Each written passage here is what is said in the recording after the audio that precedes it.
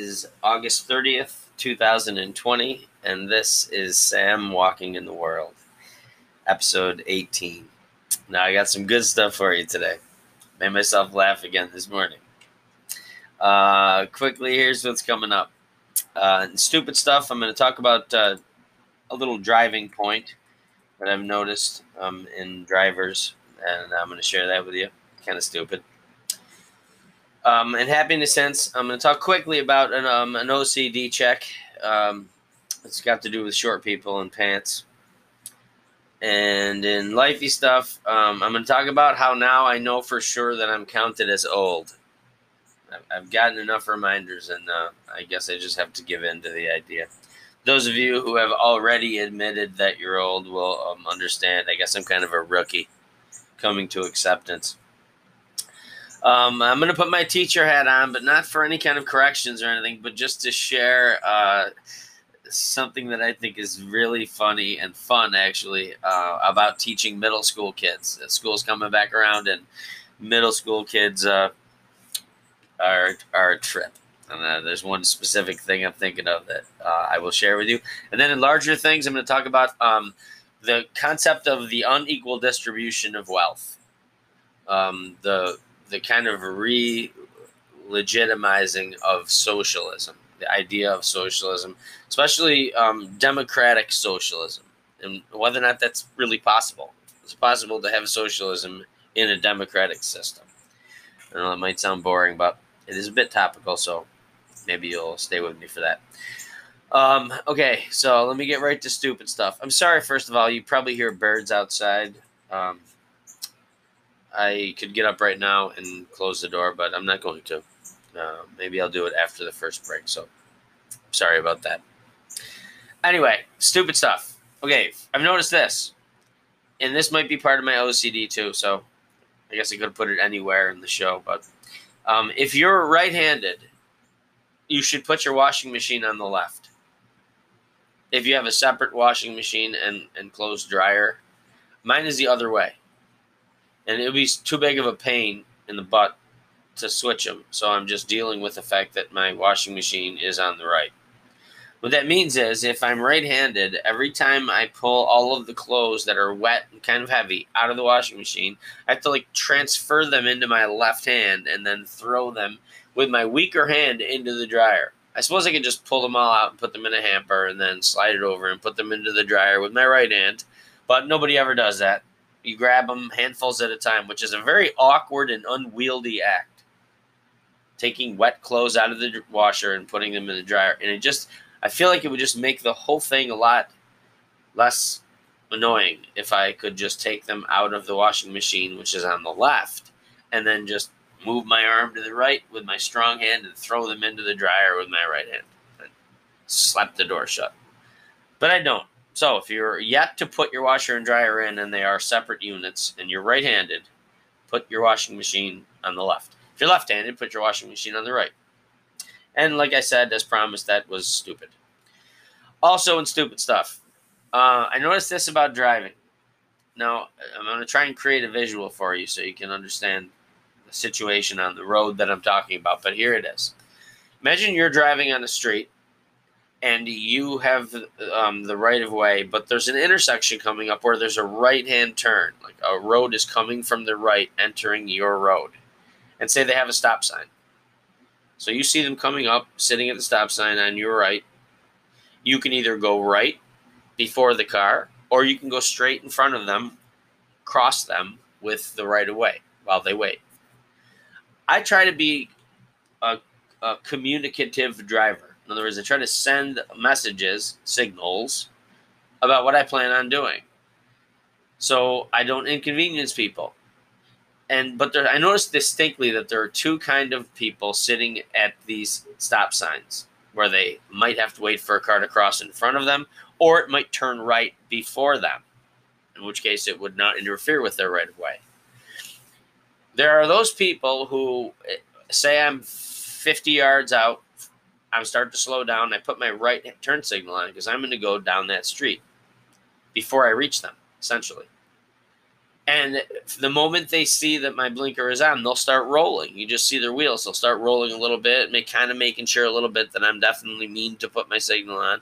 And I'm not just having my right signal on like some people do, like they're going right all the way around the world. But they notice it goes on, and they go, all right, I can pull out and go left here, or I can pull out and go right here. And I don't have to worry about that car hitting me because I know that car's turning right. And then there are those people who, regardless of whether you turn on your signal, they will wait until you complete your turn so that you're of absolutely no danger to them in any way. No risk at all of you hitting them because you've already turned right and now you're past them and then they can go. And I just wonder, what are they waiting for? Like, do they not first notice that the signal's on? Perhaps they don't trust that I actually mean it. Maybe they've been hit by cars before and now they have this universal general practice of making sure the person already completes the turn. But that's incredibly inefficient for traffic. But I understand it, I guess, and it is their right. Like I said, this is stupid. But if I was behind that person at the stop sign and I could see that the car was signaling and I was in a hurry, I'd be like, dude. But I guess, I don't know, like, do they not notice that the car's slowing down with its signal on? Do they not notice that it's starting to angle toward the turn? I don't know if they see all that and still just are going to sit there, or if they just don't see it. I honestly get the sense that most of the time when I'm communicating, or at least trying to be aware of the other driver inside the car, like I'm aware that there is a driver inside the car, right? I swear some of these people are just staring at my headlights or the hood ornament. Like, there's a person in there, and together you're going to have to make a decision, possibly at an intersection, or at least get an idea of what the person intends by kind of the closer they get, trying to look inside the car. And I wonder about people who don't read those signs. Like, where else in their life don't they read those signs? Are they bumping into people on the street? I don't know. It's weird. But like I said, that was stupid. All right, I'm going to take a quick break before I get to lifey stuff because I'm going to talk for a while. And in lifey stuff, I'm going to talk about signs that I know now that I'm counted as old. And I will be back with that after this brief message. Welcome back to Sam Walking in the World. That message was brought to you by my replacement bongo guy. My regular bongo guy is on vacation. All right, I'm going to get right to lifey stuff. And this had me cracking up. And I guess I am coming to terms with the fact that I'm entering that old category. Like when they talk about demographics, it worked with this group, it didn't work with that group. I am solidly now in the old group. And so there's a couple of reasons. One is this. The television shows that I watch with regularity, like the cable news shows or the sitcoms or, whatever, 1 hour dramas or whatever it is I'm watching. I noticed that they are riddled with commercials for pharmaceutical products. And they tend to be the ones that treat conditions like dementia, arthritis, erectile dysfunction, sleep apnea. There's even a recurrent commercial for schizophrenia. I don't know if that comes on late in life or if it's got to do with being older, that it just happens to be in there. But it's like, do you know what it's like to live with schizophrenia? I thought, no. Yes. No. Yes. But I like to kid the schizophrenic. I shouldn't. That's in poor taste. I actually know one schizophrenic. He's able to laugh at himself. Anyway. One thing I noticed is I love how the brand names of pharmaceuticals are always some like linguistic twist on the purpose of the drug or the condition of the drug. Like they want to send the message to you clearly, either what they know you have or how it will fix it, without coming right out and acknowledging and even like mocking the condition. Because I'm sure some of them are embarrassing. But they're not fooling anybody. The one that I'll say has acted with pretty good discipline is erectile dysfunction. You got Viagra, and you got Cialis. And neither one of those is that obvious. I would have thought for sure it would have been like erectile dysfunction, try Bonarite. Constipated, you need Bawalucina. 4 out of 5 colorectal doctors recommend it over Pupesian. There's high blood pressure commercials. Ask your doctor about Widow Savorin.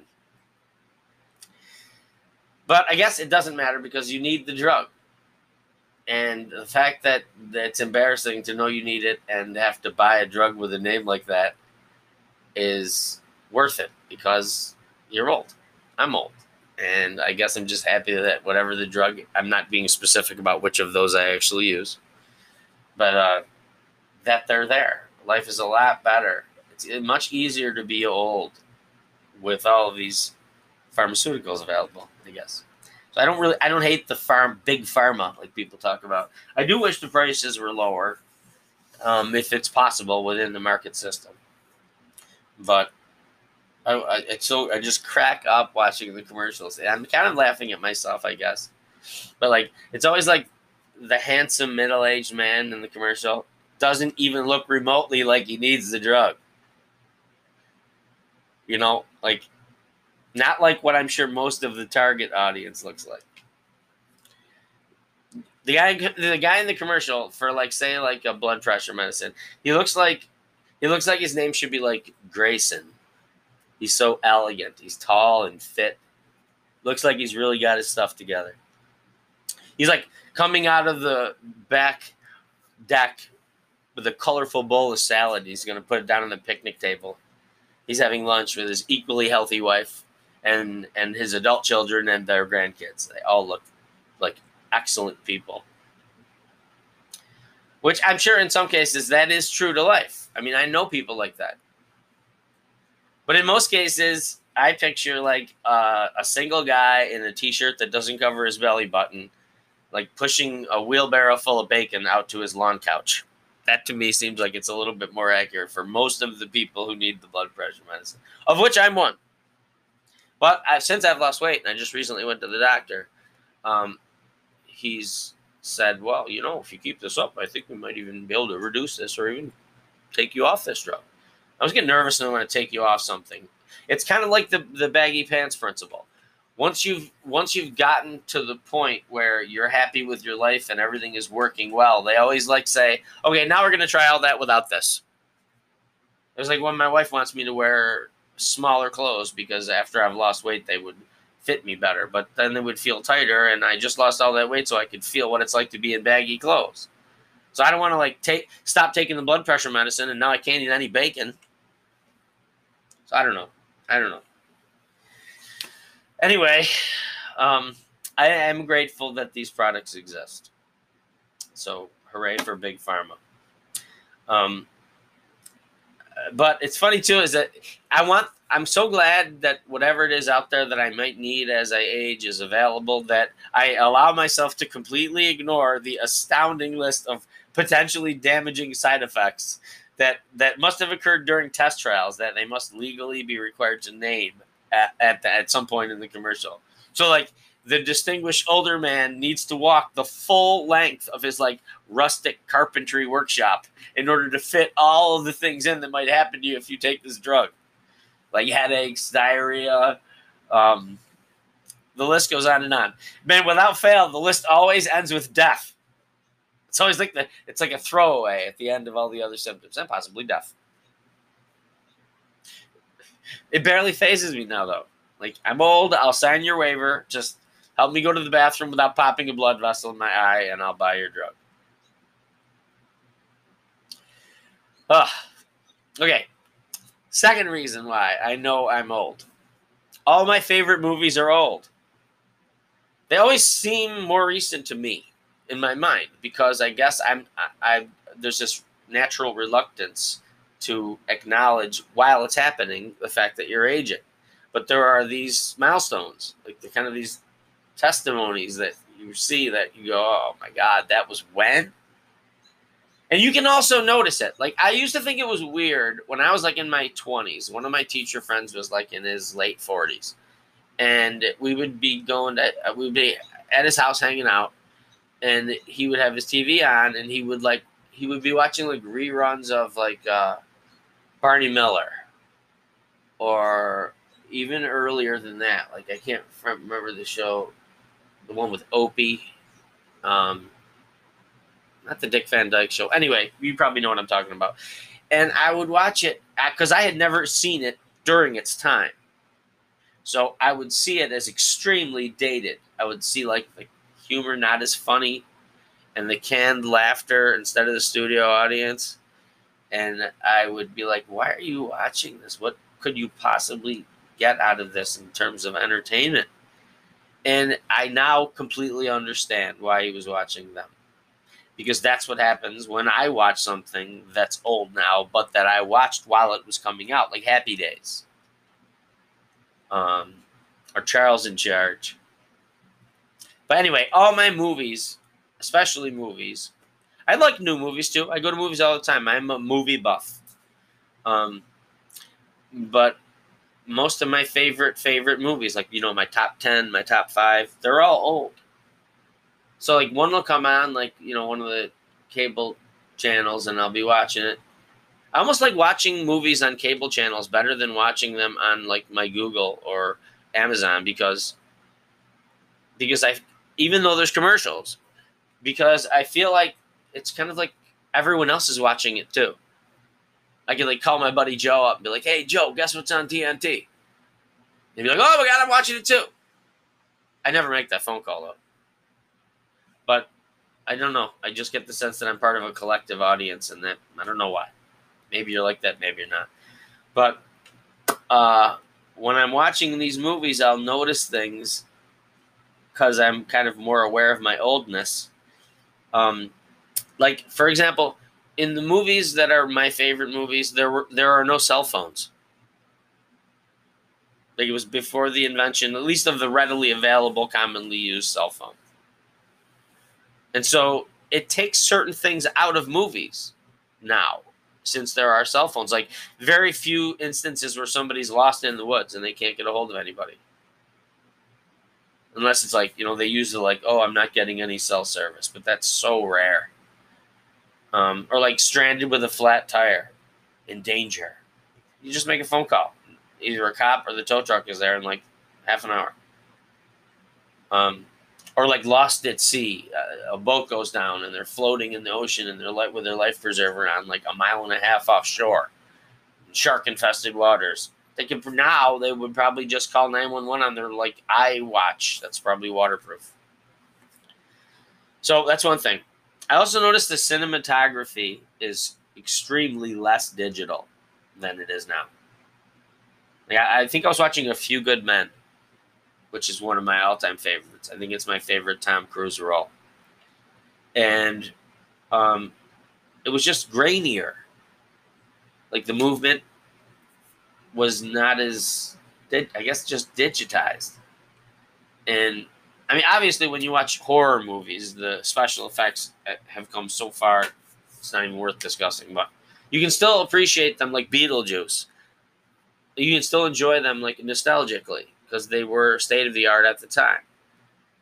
And they required better acting, like the Joker from the old Batman show. Was he creepy? Anyway, even kids now, like my stepkids, they're in their 20s, and they'll ask, early 20s, they'll ask, like, why is it so blurry? We're watching a movie. It's so blurry. And I'll be like, once I start watching it, I don't notice that because I was watching it at the time once. And it's just a weird forgiveness, like a dispensation that you give movies that are old because you watched them when they first came out, and it draws back all those memories, like E.T. that were made now, which I think they should do. They should remake E.T. and Beetlejuice. Anyway, but I digress. Another thing is that the acting is much more subtle now. Acting continues to evolve, moving toward the way people actually interact. And that also requires better acting. There's so much more subtlety in the bad guy or the good guy. And there's also some ambivalence. Like, the good guy's got some bad qualities, or the bad guy is a little bit, sympathetic. Back in the day, it was like the bad guy announced himself in the first 15 minutes of the movie in a way that was so obvious that people who are used to watching movies just now almost appears clown-like. But at the time, that was how you had to act in order to get your point across. Same thing with sitcoms. Like, what was funny and clever then is so different than what's funny and clever now. Probably because I don't know if it matched the times. I don't know if we were always the way we are and it just took a while for acting to catch up to it, or were we like that back then? Which I honestly can't believe that that's the case, because when I watch TV shows or movies from the 50s that I never saw first at the time, it's like The Private Eye is all like, I got the goods on you, see? You're going to the clink this time, you see? Like, I don't ever... I have to ask my parents if, like, back in the 50s, were you like, I'd like a loaf of bread, see? I don't think so. But, anyway, I definitely see why people who are older like them, because I am old and I like them. I couldn't believe that I thought Arthur Fonzarelli was the height of cool. Like, would that stand up today? Like, no gang signs. He's just got the old thumbs up. That's cool. And I cut my teeth on Top Gun. I shudder to think that Top Gun came out, 40 years ago. And Tom Cruise, that's another thing. Like, Tom Cruise looks awesome. Awesome now. Like, they're doing a remake of Top Gun, and he's going to be in it. And I swear to God, he must be taking, like, Eterno-Euthium supplements or something. I guess that brings us back around to pharmaceuticals. But anyway, that's what I think about that, and how I admit readily now that I am an old person. Not that that's bad. I'm still active. Remember what I said last episode about old people doing athletics. All right, with that, I will take a break, and when I get back, I will get on to more serious things. Oh, thank you. Welcome back to Sam Walking in the World, episode 18. That message was brought to you by the guy thanking you for pressing 1 on your keypad, for whatever reason. Moving on. Okay, school's coming back around the corner. And hold on, let me get my teacher hat on here for a second. Even though I'm not doing any kind of pompous lesson like I usually do, I'm just going to kind of share something with you about what it's like to teach middle school kids. And school is coming back around, and we're going to be wearing masks. And it's bothersome. It is. There's no way around it. The human connection is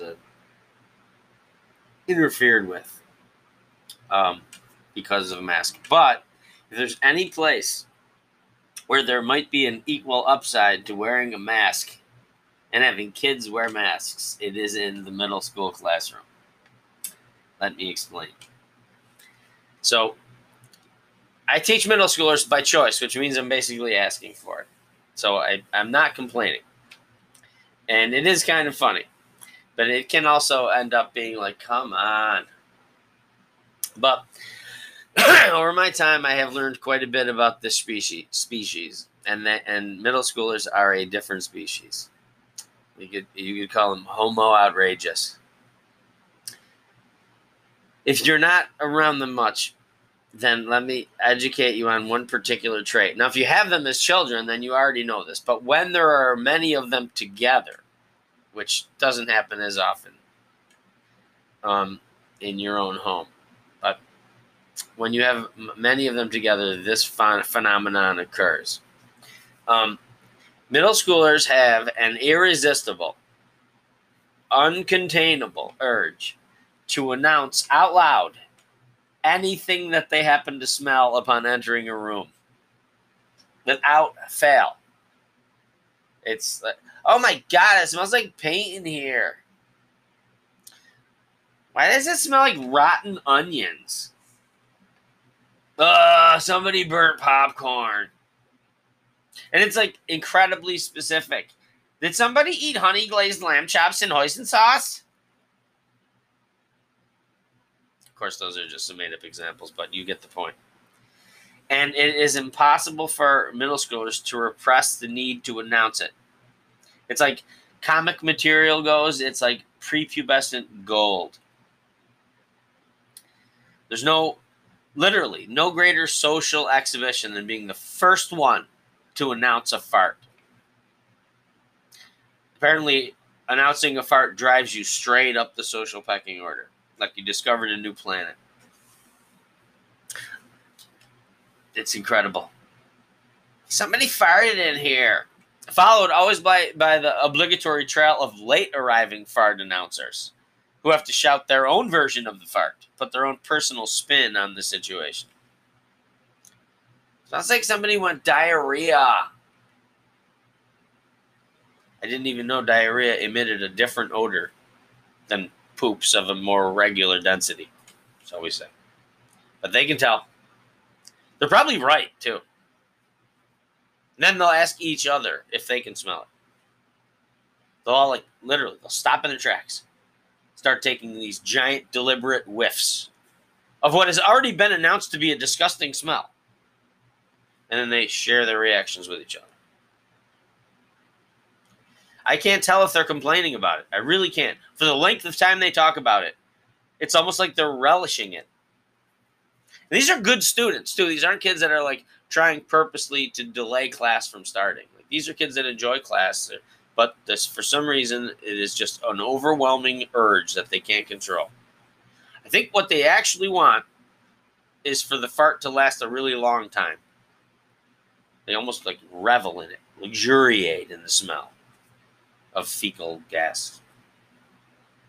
It is nuts. It is every single time.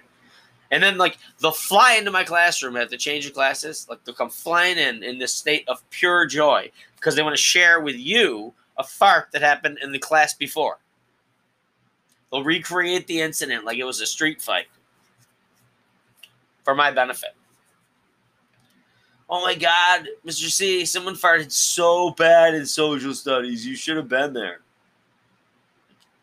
Yes, I'm sure I would have enjoyed that 40 years ago. Which I probably would have. So I'm not blaming them. It's just a remarkable tendency. I swear, too, they're so acute. Their noses are like German shepherds. It's too bad bombs don't smell like farts. You could save all these dogs. Just bring in a 7th grader. You'd be able to smell the bomb from a mile and a half away. I don't know how they can stand themselves. Actually, in case you've not spent a great deal of time in a closed setting with middle school kids, their bodies ceaselessly pump out stenches all day. And then you couple that with their less than diligent hygiene practices. You think they'd all be needing to wear air fresheners around their neck as necklaces. Just to allow for there to be a different thought in their head than what they smell, coming off their own body. It is crazy. And I'm just thinking to myself as I'm getting ready to go back to school and the masks that we have to wear, I'm like, you know what? Maybe this is not all bad.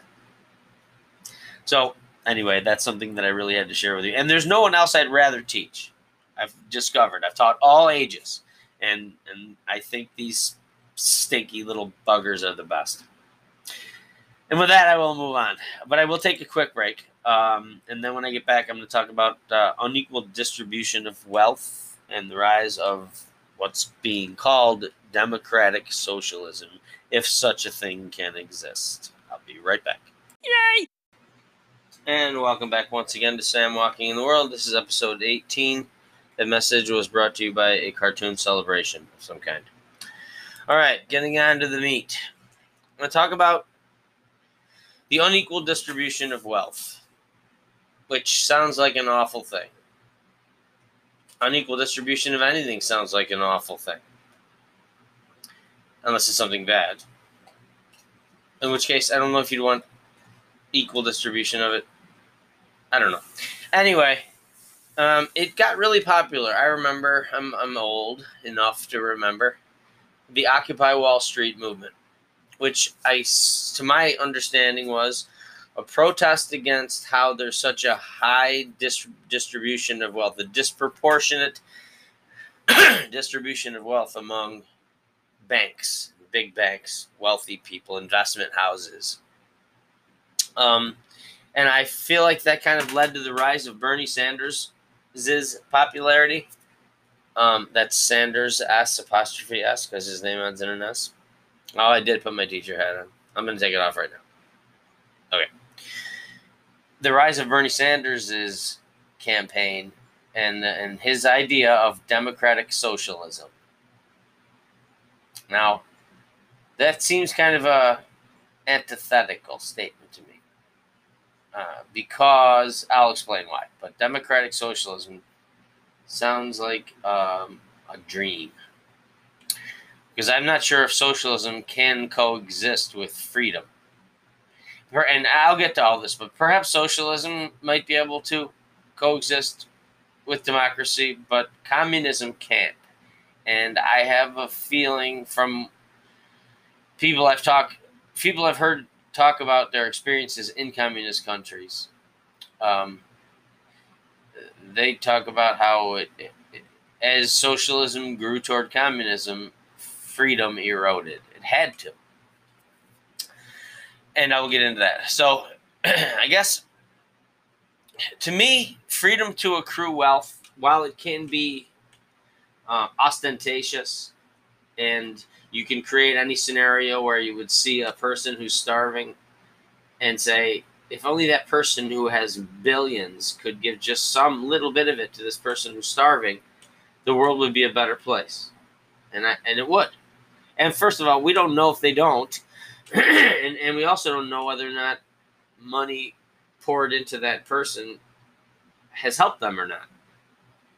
Maybe they've had money poured into them and it's leaked out, so to speak. But it really just feels like the poor people should get more of the wealth than the rich people, even if they're not working for it, just for humanity's sake. It just seems like such a noble thing to want. And I can completely understand that. But the freedom to accrue wealth, to me, is a lot like the freedom of speech. It has to stay totally free, or else eventually we end up in a situation where who decides?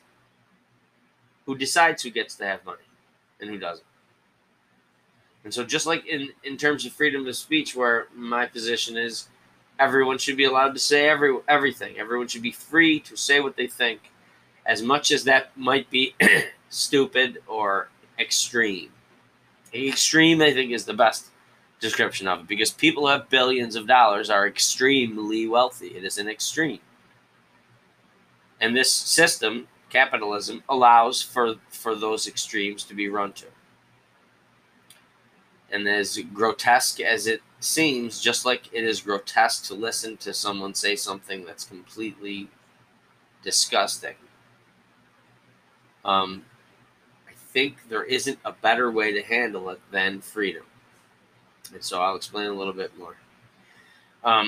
First of all, within the capitalist system, people take risks.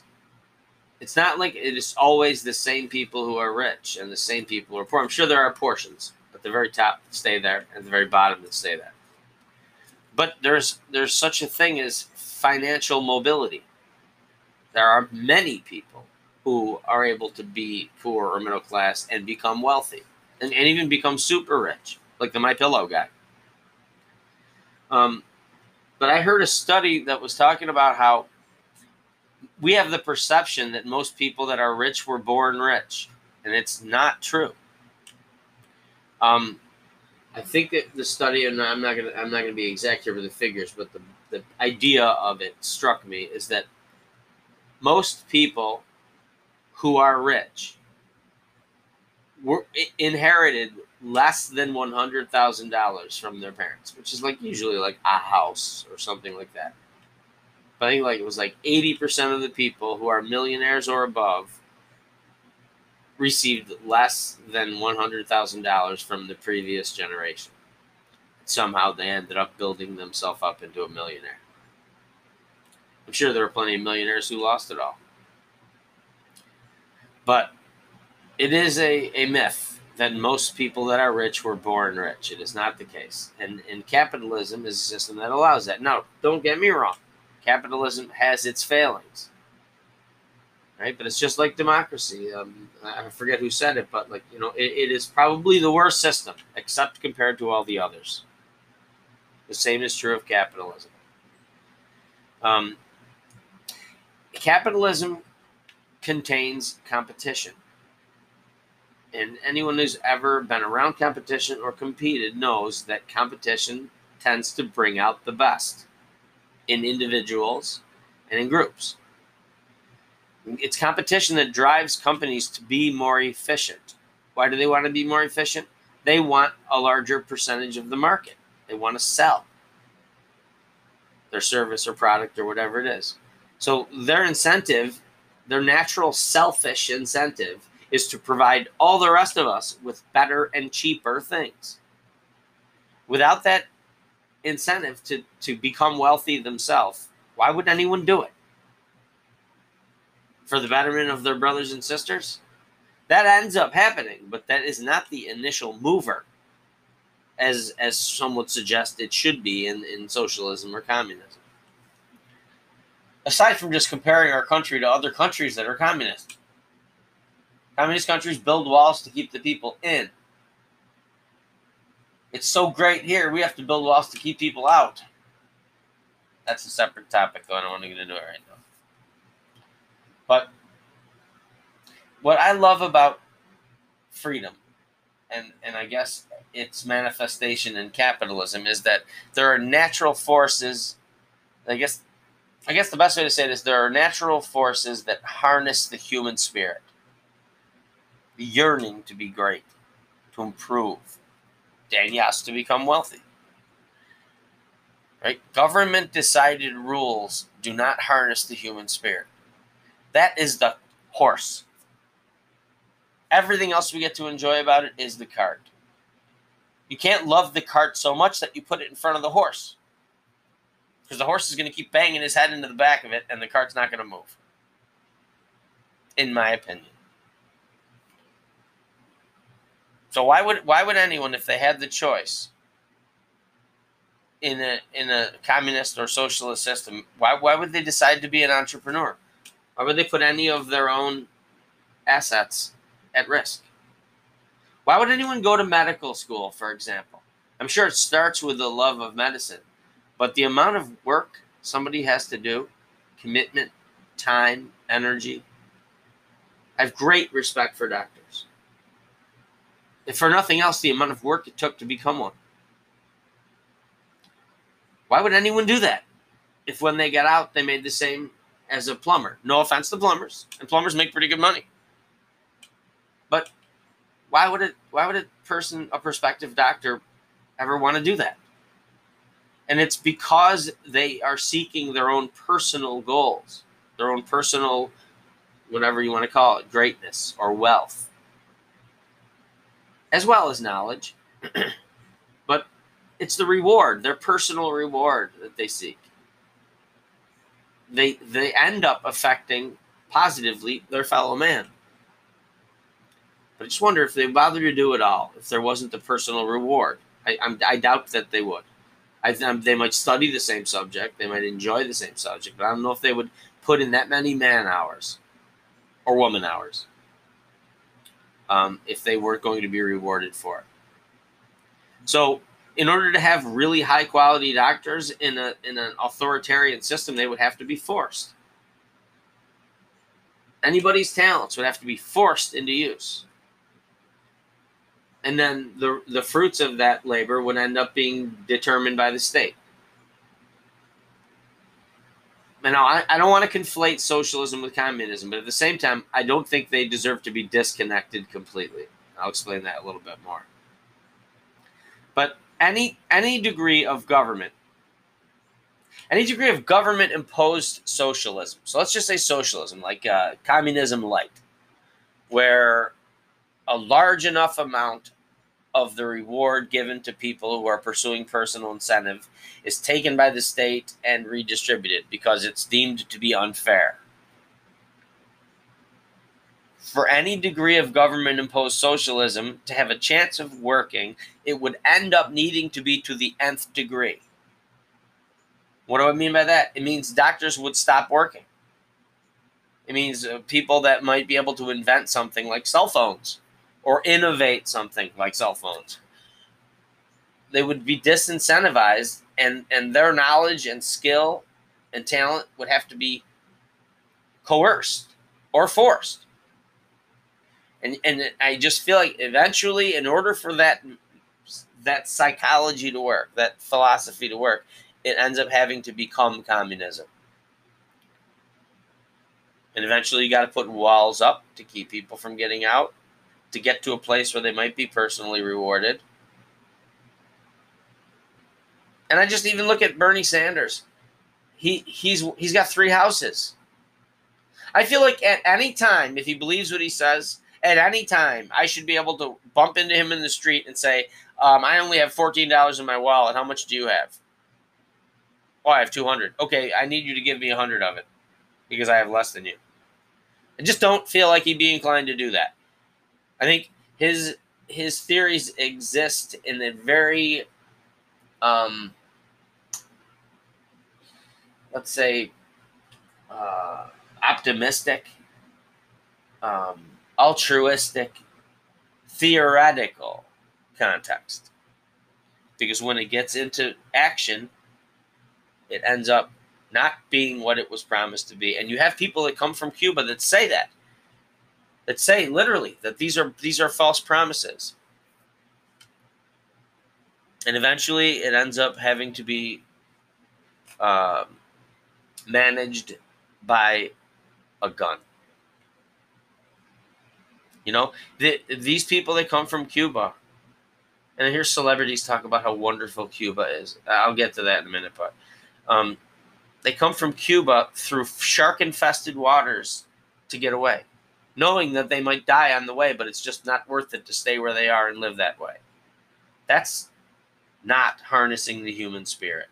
That human spirit is what makes them leave, what makes them risk getting to a place where they might be able to pursue what has come to be known as the American dream, which is being able to gain personal reward for your work.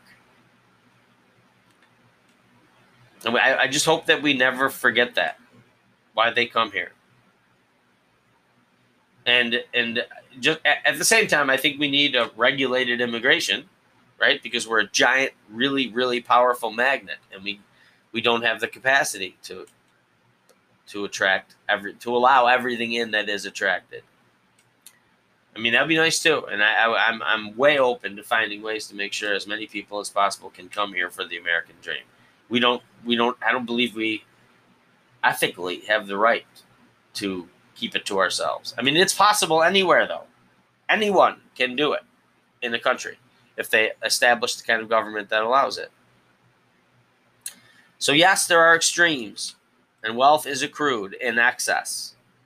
And as much as I would like for that not to exist, which I'm not even sure I would like it not to exist, but I don't lament rich people. I don't look at their castles and say, you took what I don't have. But even if I did wish that, and I wish that everyone's wealth could be more moderate, that extreme wealth is a necessary evil of freedom. If it's even an evil. But it's a necessary side effect of freedom.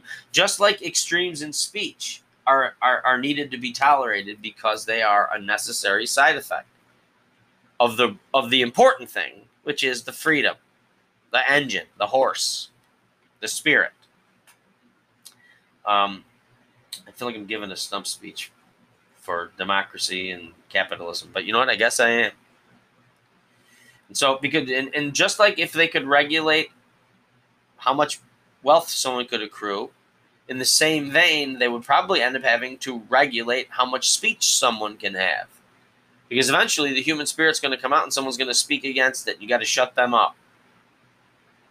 Because it would resonate with people who are on the other side of the communist gun. the barrel side. And just like they might come for your speech, eventually they may come for your money. You know, you never know when you might hit it big. Are you then going to want to share your wealth? Arbitrarily? And this is what gets me. Some of the loudest voices against wealth are rich people. It must be some kind of like psychological detachment that Hollywood actors have. It might be the same mechanism that allows them to play their roles so well, like that line between reality and fantasy gets so blurred that they can just kind of slide over it and back whenever they want, which ends up being a very lucrative talent, especially in a capitalist system, which I hope is not lost on them. That's what they're in. And so when I hear celebrities, especially actors, wealthy actors, speak out about what's wrong with America, and they talk about an unequal distribution of wealth, I want to say, you know what, give me some of your money. I mean, I wouldn't ordinarily ask for it. I think they're entitled to have it. But if they're going to be the ones telling me, a middle-class teacher, that I have to give more money to people less fortunate than me, they're all walking hypocrisies. Well, the funniest part about it is that some of them are even spokespeople for banks. You remember Samuel L. Jackson was railing against the capitalist system and how we have this terrible wealth gap. And he is being paid by Capital One, of all banks with all names, Capital One. What's in your wallet? Hell of a lot less than what's in yours. So why don't you give me some of it? And then again, I'm not complaining that there are rich people. I'm complaining that there are rich people who complain about rich people. So I feel like that's known by most people. And when this socialist kind of bubbling starts to percolate, it never really gets enough energy to make it to the top of the pan. Eventually, either the heat gets turned down or someone seals it up really good till it dissipates. Because most people understand that is what makes America work. Freedom. Freedom in our elections, freedom in our speech, and yes, freedom in our wealth. I've gone on too long about that, but boy, that felt good. So that brings me to the end of episode 18. I hope you enjoyed it. I enjoyed sharing it with you. I hope to see you again soon. Hopefully tomorrow.